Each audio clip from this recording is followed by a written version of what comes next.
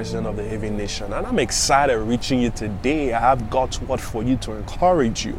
In the book of Psalm chapter 1 from verse 1 to verse 3, it talks about the blessed man, how he chooses not to sit in the seat of the wicked or the scornful, but he delights in meditating on God's word. For he shall be like a tree planted by the rivers of water, and he will bring forth his fruit in due season. What does this tell me? This tells me that the kind of relationship I keep determines the outcome of my life. You don't want to be in a relationship that cripples God's plan for your life. You don't want to be in a relationship that speaks against the vision that God has laid in your heart. You don't want to be in a relationship that encourages you to go against God's will and God's counsel for your life. Your relationship, this matters so much. You want to fulfill destiny.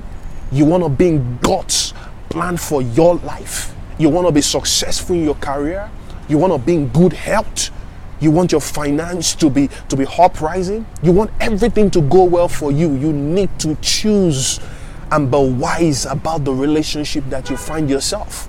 We have so many people out there who are just looking for opportunities to bring you down. We have so many people out there who are looking for opportunities to lure you out of God's plan for your life. We have so many people out there who are looking for every opportunity to ensure that your gift, your talent, and your skills will not blossom. You need to be very careful. Be very careful. Be like that blessed man who chooses not to sit in the seat of the sinners or the scornful. Stay away from it. Stay away from sinners. Stay away from those who speak against your faith.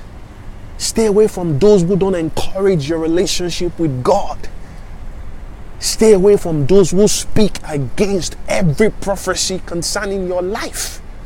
Because in this world, God has designed you to be successful. God has designed you to be a winner. God has designed you to excel on every aspect of your life. But your relationship, your environment, the kind of people you flow with, the kind of stuff you listen to, the kind of people you bring on the table with you, the kind of people you roll with, you need to be very careful, because God wants to see you as success. And I hope this encourages you. I love you and I celebrate you.